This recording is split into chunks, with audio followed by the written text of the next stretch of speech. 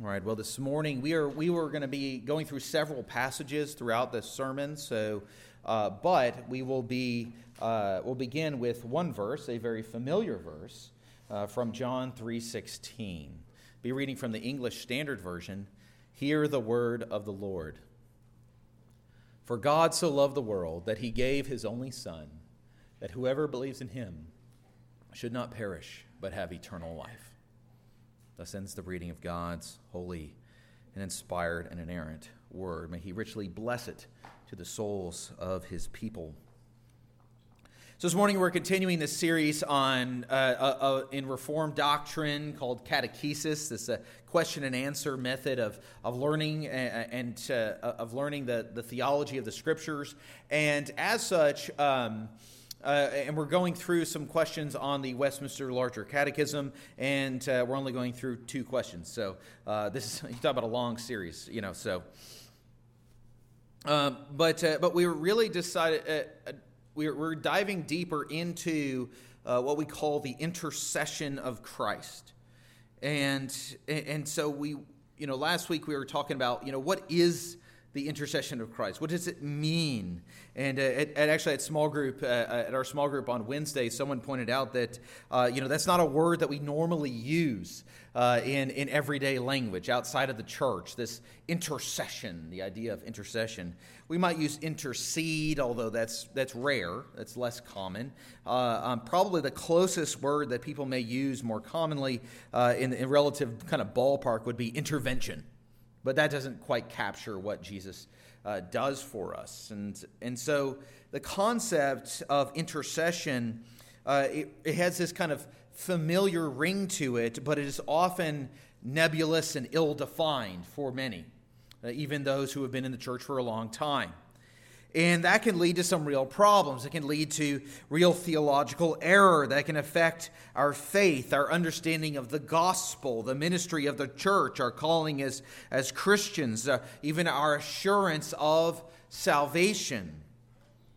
And so last week we got into the basics of Christ's intercessory ministry, why we need an intercessor, and both before, why we need an intercessor before we came to faith, and why we need an intercessor as those who are in the faith, who hold to the faith of Christianity. And also we talked about how Christ is the true and perfect intercessor who appears in heaven on our behalf, both in our nature and in the merit of his sacrifice and obedience. That was essentially the first part of the answer to Westminster Larger Catechism, question 55. What is the intercession of Christ? How does he make intercession? And so we're going a bit. We're going to go into the rest of the answer to that question in this week and next, which basically says that Jesus, focusing on what does Jesus actually do. We talked about that we talked about kind of his ministry of presence, that he presents himself in heaven, in our nature, and in the merit of his obedience and sacrifice. But what does Jesus actually do? And the Westminster Larger Catechism question, or the answer to that question, tells us that he does 3 things. That he declares his will for our salvation. Secondly, he answers all accusations against his people. And third, he procures things for us. He gives things and gives them to his people. And so we're going to look at the first 2 of those today. We'll look at what Jesus procures for his people next week as we close out this series. And so first, we see that Jesus, in his intercessory ministry, declares his will for his people. Specifically, Jesus declares his will to redeem us. As we read at the beginning just a moment ago, for God so loved the world that he gave his only Son, that whoever believes in him should not perish, but have eternal life. It's one of those red letter verses, right? Now, I hate to break it to you, the original Greek manuscripts don't have red letters, okay? But it's in red letters because we believe Jesus said it, right? And so this is Jesus declaring his will to redeem his people. But we need to make sure that we're clear about this. This is not merely Jesus' will. This is also his Father's will. So we have to be careful that we don't start viewing Jesus' the nature of Jesus' ministry as if he is this Redeemer who is holding back the angry and vengeful Heavenly Father who just wants to throw lightning bolts at us. Right? It's actually kind of like a view of the Greek gods where you have Zeus who just wants to do what he wants to do, and I'm going to go squish them over here, but then Athena or Hercules or Hera has got to go in there and hold Zeus back or distract him or trick him. And I just gave you the clean version of that. So the Greek gods, they get weird. But the sacrifice of Jesus and his ministry as our Savior was born of the love of the Father for us. The Son loves us, absolutely, but what does the text say? It doesn't say for God the Son so loved the world. It's saying God the Father so loved the world that he gave his only Son. This is the manner in which God the Father loved the world. He made all things. He upholds things all absolutely. He reveals his goodness in creation and the created order and how he upholds everything. But he loves the world in a very specific way. He sent his Son to die. He sacrifices his only Son, whom he loves above all, to give eternal life to sinners, to all those who trust in his Son. And so it is the will of the Father in heaven that whoever believes in the Son should have eternal life. So the doctrine of the Trinity can indeed be confusing, but we need to be clear wherever we can be that God the Father has a will, and God the Son has a will, because they are two persons of the Trinity, and each of the persons has a will. The Spirit has a will also. But these wills are not at odds with each other.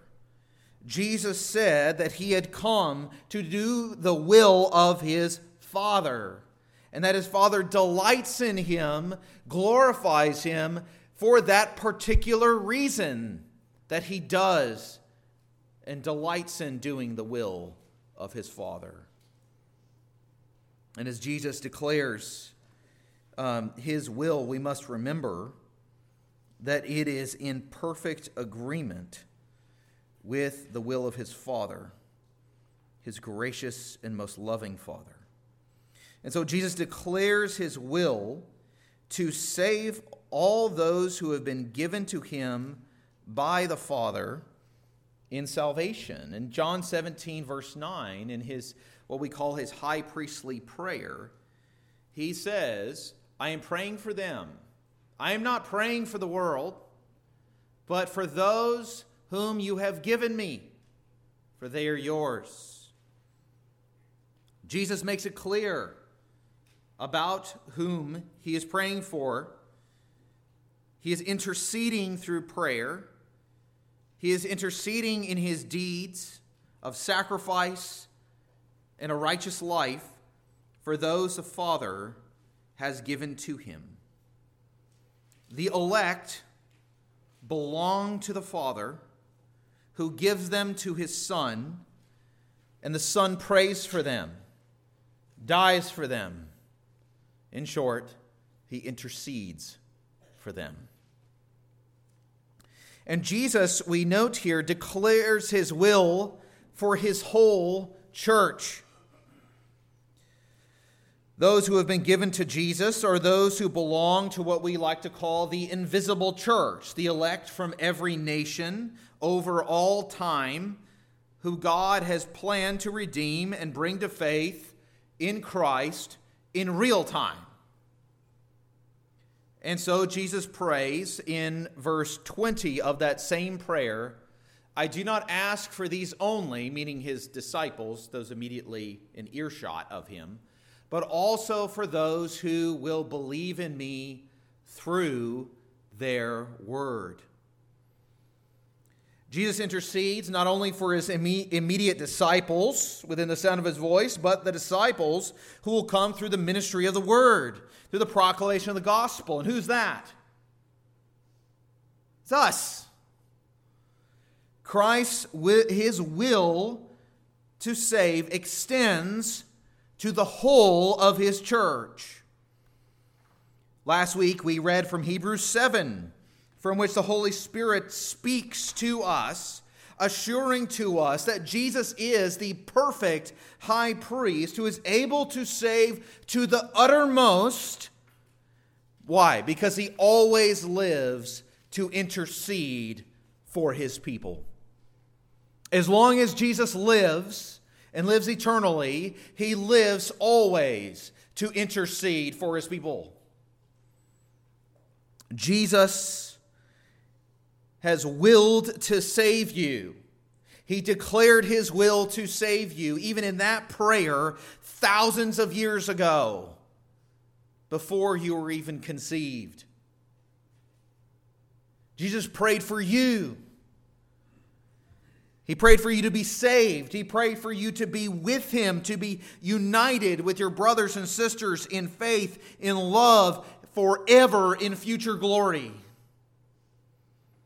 There is not one member of the true church of God who will be abandoned or rejected by Jesus Christ.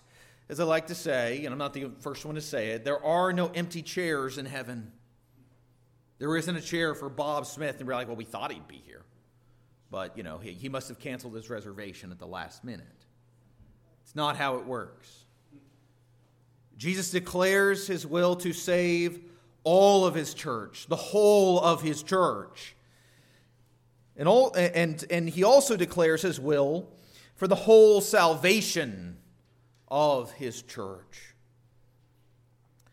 Jesus, in that prayer in John 17, verse 24, declares, Father, I desire that they also, whom you have given me, notice he comes back to that a lot, those whom you have given me, may be with me where I am, to see my glory that you have given me, because you loved me before the foundation of the world. There is no partial salvation with Jesus.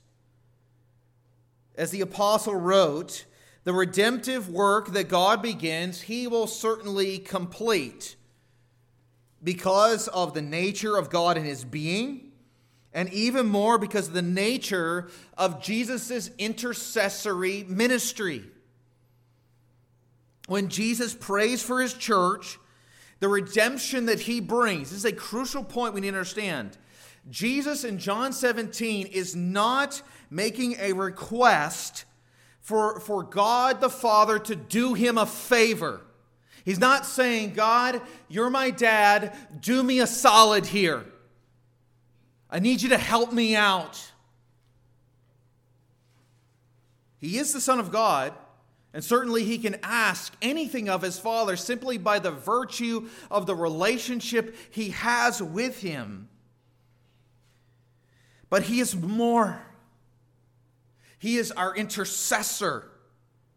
And so the Son of God, he is the one who has, by his perfect life and bloody death and his wondrous resurrection, purchased for himself his people, his church, you and me, body and soul forever. He has bought us, redeemed us.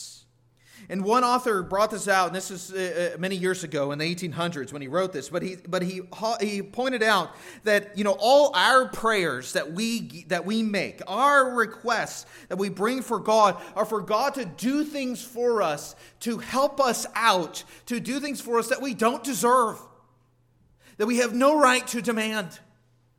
That's why we pray them in Jesus' name, right? We don't pray them in our name. We pray them in Jesus' name. Because we need God to do things for us that we can't do for ourselves. We need God to do things for us that we don't deserve. Like feed us and clothe us, heal us, help us, strengthen us, uphold us.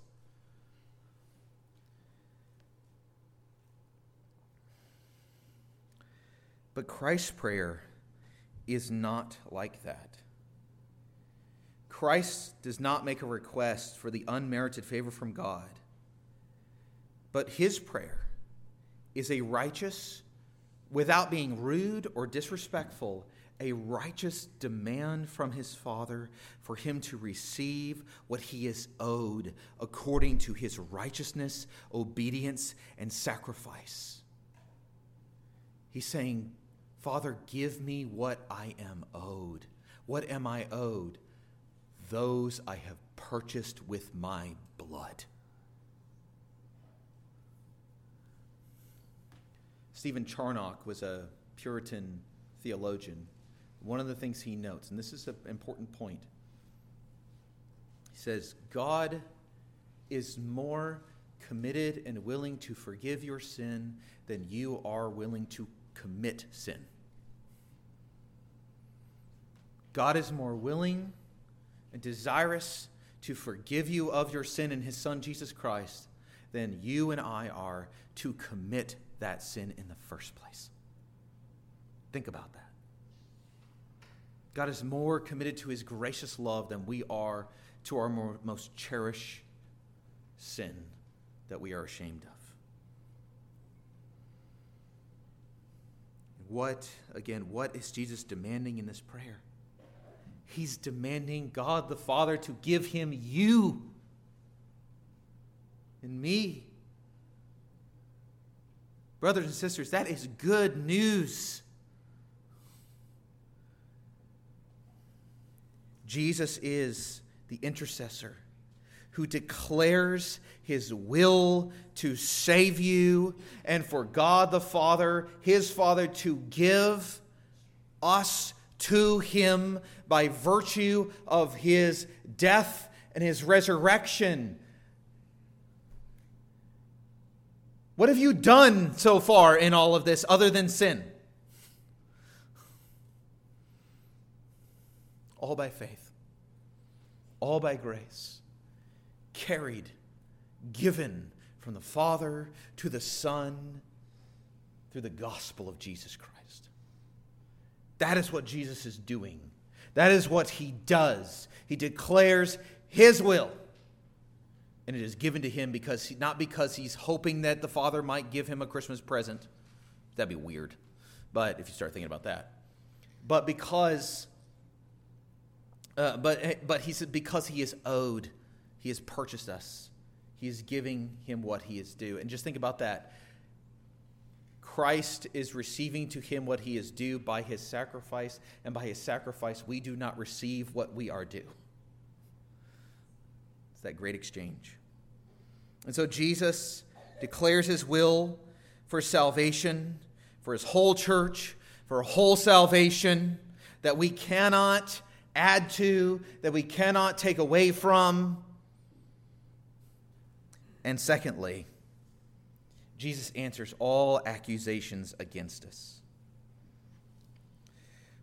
Man, last Sunday night was really difficult because we were in Psalm 88, the kind of really dark psalm and stuff like that. Man, it's all good news this morning. It's all good news this morning. Jesus answers all accusations against us, and I mean all accusations in all caps. The Apostle Paul says in Romans 8, verses 33 through 34, who shall bring any charge against God's elect? And who are the elect? Those whom the Father has given to the Son. Those who the Son has demanded from his Father because they are promised to him, given to him, and purchased by him by his blood. Who can bring any charge against God's elect? It is God who justifies. Who's to condemn? Christ Jesus is the one who died. More than that, who is raised, who is at the right hand of God, who is indeed interceding for us. And so what this means is that Jesus answers all accusations, and so he answers all the false accusations against the church. The church, from its inception, has been no stranger to all manner of false accusations. In the earliest days of the church, the Christians were labeled as dangerous atheists by the Romans because they didn't believe in the Roman God, so they were called atheists, oddly enough. They were called good-for-nothings. The poor and slaves to be despised. They were even called incestuous cannibals who deserve to die. Today, in our own time, the Christian faith is said to be, even in our own country, in the West, that the church is supposedly the source of many, if not most, of the moral and social ills in the world. That our adherence to the Scriptures and the faith once delivered to all the saints is actually a program of misogyny and abuse and hatred. If only we could rid ourselves of these troublesome churches, tax them out of existence. If we could just get rid of these Christians with their morals and their Bibles and their concepts of sin and grace, of good and evil, of men and women, marriage and family, holiness and responsibility, then we would have a wonderful utopia, or at least be well on our way. Jesus answers all of these accusations by denying them, by proving, even if by the suffering of his saints, as we pray for our enemies and we do good to them, as we bear our crosses daily, that we are innocent and our enemies are brought to shame. Indeed, in the end, the church will be vindicated against every false accusation against her, and this will be done when our Savior comes to judge the world. Jesus answers all the false accusations against his church, and that is a good thing. But even more importantly, Jesus answers all the true accusations against his church. It is a fool's errand to go about trying to whitewash the history of the church that is replete with sin and failure. You can look at the church today, it's undeniable. You can look back at the church through the Reformation, and you will find that all that glitters is not gold, that all our heroes from the Reformation were deeply flawed men and women who had many failings. We love Luther. Don't read what he said about Jewish people. All right? Doesn't go well. Even with John Calvin, there's the whole Servetus affair, and we really try to work hard to let John Calvin completely off on that one. We're like, well, he didn't order his execution. Well, when they were going to execute him, he said, well, don't burn him at the stake. He cut his head off. It's a little kinder. It's just kind of, But I like the saying. It's a twist on the saying. But say never meet your heroes. Well, actually, the Bible teaches us, Christian faith teaches us, always meet your heroes so that you'll never worship them. Right? Always meet your heroes and learn that they're flawed so that you will not worship them and create idols of them. Doesn't mean that they're not beneficial. Doesn't mean they didn't do wonderful things. Doesn't mean they weren't blessings to the church. But it means that there were moral failings during the highest periods of the Reformation. And in blessed Geneva, there were faults and failures of the church. We can go back to the earliest centuries of the church and see all the doctrinal heresies. We can go back to the New Testament letters in our Bibles. And what do you find there? A bunch of churches sitting around in perfection? Go read 1 Corinthians. You're like, ugh, I wouldn't want to be a member of that church. And yet yet the Apostle Paul writes to it and calls them a church. Calls them blessed by God. It goes on for a while about how wonderful it is to see the gospel at work. And then he talks about all kinds of nastiness going on. There's no sense in denying the failures that are in the church. We look at ourselves. Look at ourselves. Our church today, you, me, right here, right now. We may be the victims of various false accusations. But let us be honest in our hearts. Do we not, when we search and we speak honestly, do we not find the remaining corruption and the desires of the flesh there and reigning far more than we are wanting to admit publicly? Are we not beset daily with temptations that appeal to our own corruptions, our temptations of pride, greed, lust, and unbelief and doubt? That to our shame, we have often given in to these temptations. We have rationalized them and justified them. We have grieved the Spirit, violated the commands of God, and wounded ourselves and others. That we have sinned, and that sin in itself is worthy of the fires of hell forever, each and every sin. My brothers and sisters, the wonderful soul-lifting news is that Jesus answers the accusations against us that are false, but even most importantly, he answers the accusations that are true. Paul says Jesus answers those accusations with his death, with the penalty paid for our sin. He answers those accusations with the wounds that are in his arms, his hands, his wrists, and his side.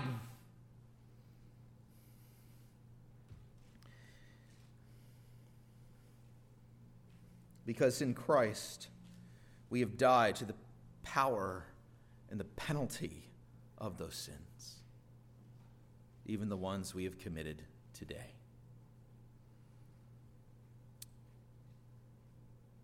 He answers those accusations not only with his death, but he answers those accusations with his resurrection. That is, in Jesus, we have not only died to the power and the rule of the flesh and death and sin, but we have been raised to life in Jesus, and because he is in heaven at the right hand of God the Father, we have eternal life, hope, and salvation, which can never fail or never be taken away. That is, when Satan goes to Jesus to accuse us before him, he just says to Satan, "Don't look at them, keep your eyes on me, because I answer the accusations on their behalf. I speak on their behalf." And that's why I wanted to close this out today with a picture of intercession that comes from the prophets. Now, I've done a whole sermon on this passage, and so we won't go into, we're not going to go into sermon number 2 this morning, don't worry.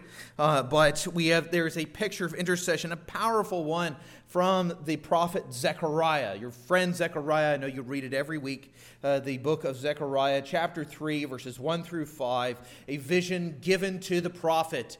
And then the Lord showed me Joshua, he writes, the high priest, standing before the angel of the Lord, and Satan standing at his right hand to accuse him. And the Lord said to Satan, "The Lord rebuke you, O Satan. The Lord who has chosen Jerusalem rebuke you. Is not this a brand plucked from the fire?"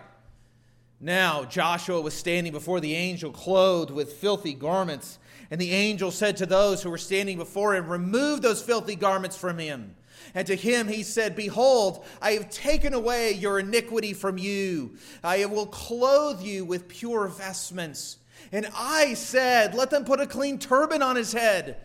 And they put a clean turban on his head and clothed him with garments. And the angel of the Lord was standing by. This is a powerful vision of intercession given to the prophet by the Lord. In it, Joshua the high priest stands representing God's people before the angel of the Lord. To his right is Satan, the accuser, who's not making false accusations against Joshua as far as we can tell. He is not making false accusations against God's people, whom Joshua represents. Because Joshua, we are told, is standing before the holy presence of God in clothes that are laden with filthy excrement. And Satan, for his part, silently, essentially just motions over to Joshua and just says, "Just look at him. Take a whiff. You can smell the sin on this guy." And therein is the picture of the problem. That we stand as sinful human beings before the living God, and all our sins are before him. We can't hide them from him. The stink of sin is upon us. It is inescapable. And you know this if you have any animals that live inside your house, right? You're like, "I don't know where it is, but I know it's here," right? Let the search begin. So what does the angel say? The angel rebukes not Joshua, who he could rebuke, who deserves the rebuke, who deserves the condemnation, but he rebukes the accuser, Satan. Why? Is it because Joshua's a really good guy? He's like, but Satan, haven't you watched Aladdin? He's a diamond in the rough, right? You just got to give him some time. He'll turn out good. No, he rebukes the devil because the Lord God has chosen this people for himself. He has pulled them out of the fires of judgment by his mercy. Rebuke you, Satan. Why? Because I chose them, I saved them, and they belong to me. And if you want them, you got to go through me. And you ain't going to win. And so what's the result? Joshua, standing in for the people of God, has his iniquity removed and then is clothed with pure clothing. This is the gospel story. R.C. Sproul even wrote a children's book, a picture book, about this story called The Priest in Dirty Clothes.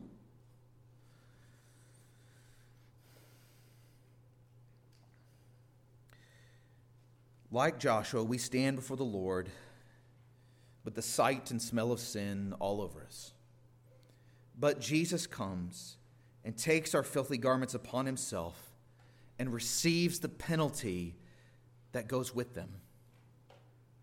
And in their place, Jesus clothes us with pure vestments. He clothes us with his pure righteousness. Such is the mercy of God.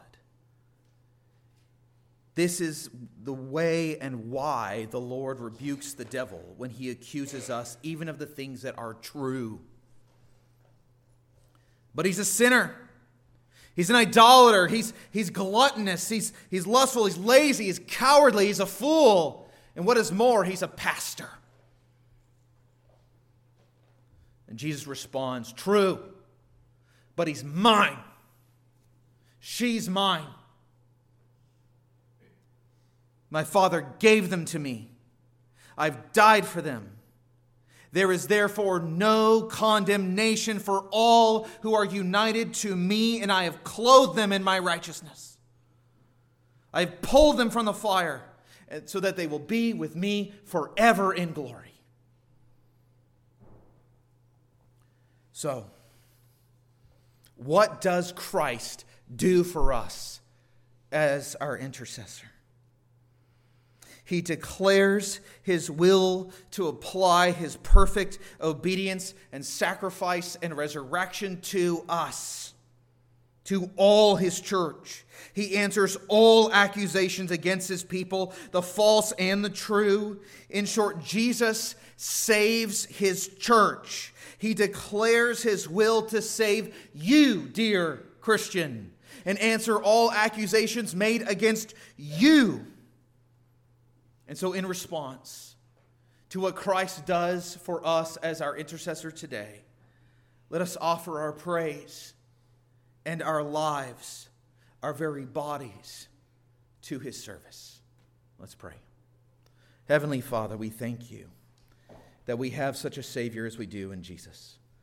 Oh Lord, we love you, we praise you, we thank you for your goodness. Father, bless us. Heal us, heal our divided minds. Oh, lift our eyes up to our Savior. May we rejoice in him always, for we know that he always lives to make intercession for us. We pray this in Jesus' name. Amen. Well, let's stand.